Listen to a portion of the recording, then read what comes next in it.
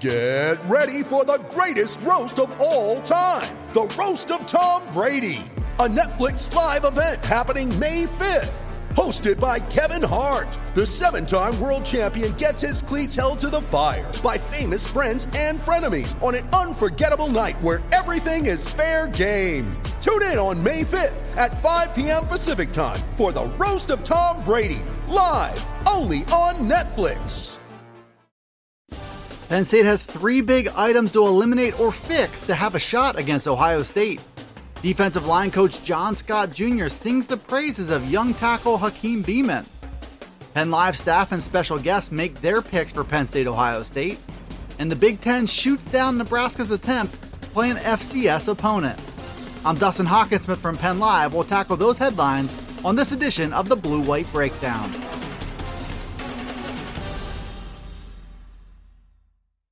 Penn State seemingly has a big transition ahead, from the team that lost to Indiana last weekend to the one capable of beating number 3 Ohio State on Saturday. The Lions are charged with fixing some troublesome areas that cost them in their opener. Rampant penalties, turnovers, and sloppy play simply won't cut it against the talented Buckeyes. Greg Pickle narrowed that list of fixes down to 3 key items in a Thursday piece for Penn Live. His first area of focus was the most important of all, and that's the effort to trim down on 4 turnovers. 2 first-half interceptions from Sean Clifford were costly, as was a fumble by Will Levis. It all added up to a 10-point advantage for the Hoosiers when it came to points off turnovers. Penalties were another big issue after the Lions totaled 10 of them for 100 yards. And lastly, the Penn State offense will need to generate more explosive plays if it wants to keep pace with a high-powered Ohio State attack. Penn State was expected to be rusty after a long offseason that also featured 4 new coaching hires. But now this group approaches a pivotal point where they need to shake off that rust and play their best football if they want to have a shot against Ohio State. Penn State has quietly built impressive depth along the interior of its defensive line, and that depth showed in last week's loss to Indiana. Antonio Shelton and P.J. Mustipher are big, powerful veterans who lead the defensive tackle rotation. But the Lions have also stockpiled young, dynamic talent to round out the depth chart. Hakeem Beamon has emerged as one of the team's more exciting young players at the position. The redshirt freshman arrived as a 4-star prospect from Virginia, and he quickly got bigger and stronger to make his move at tackle.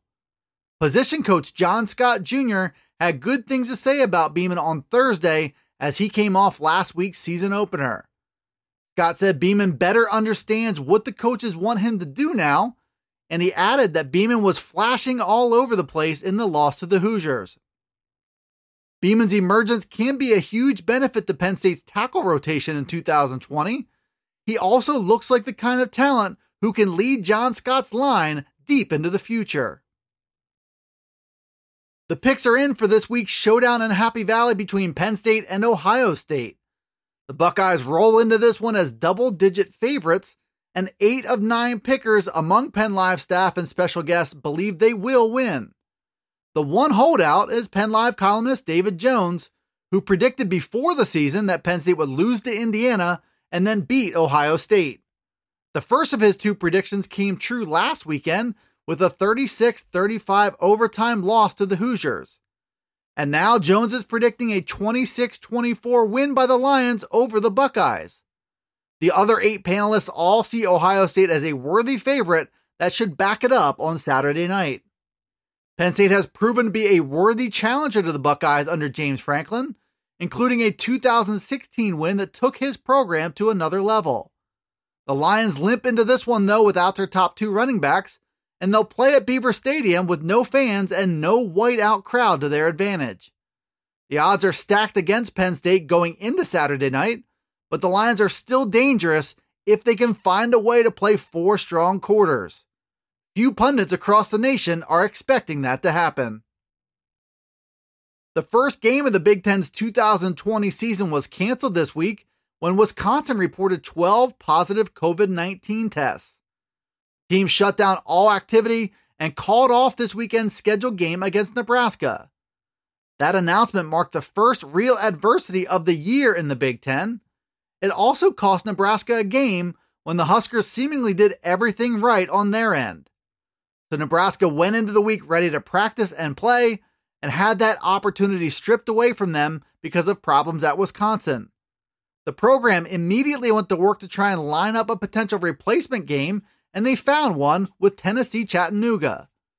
That proposal was voted down from the Big Ten on Thursday, though, which brought back new claims of Nebraska being treated unfairly by the league office.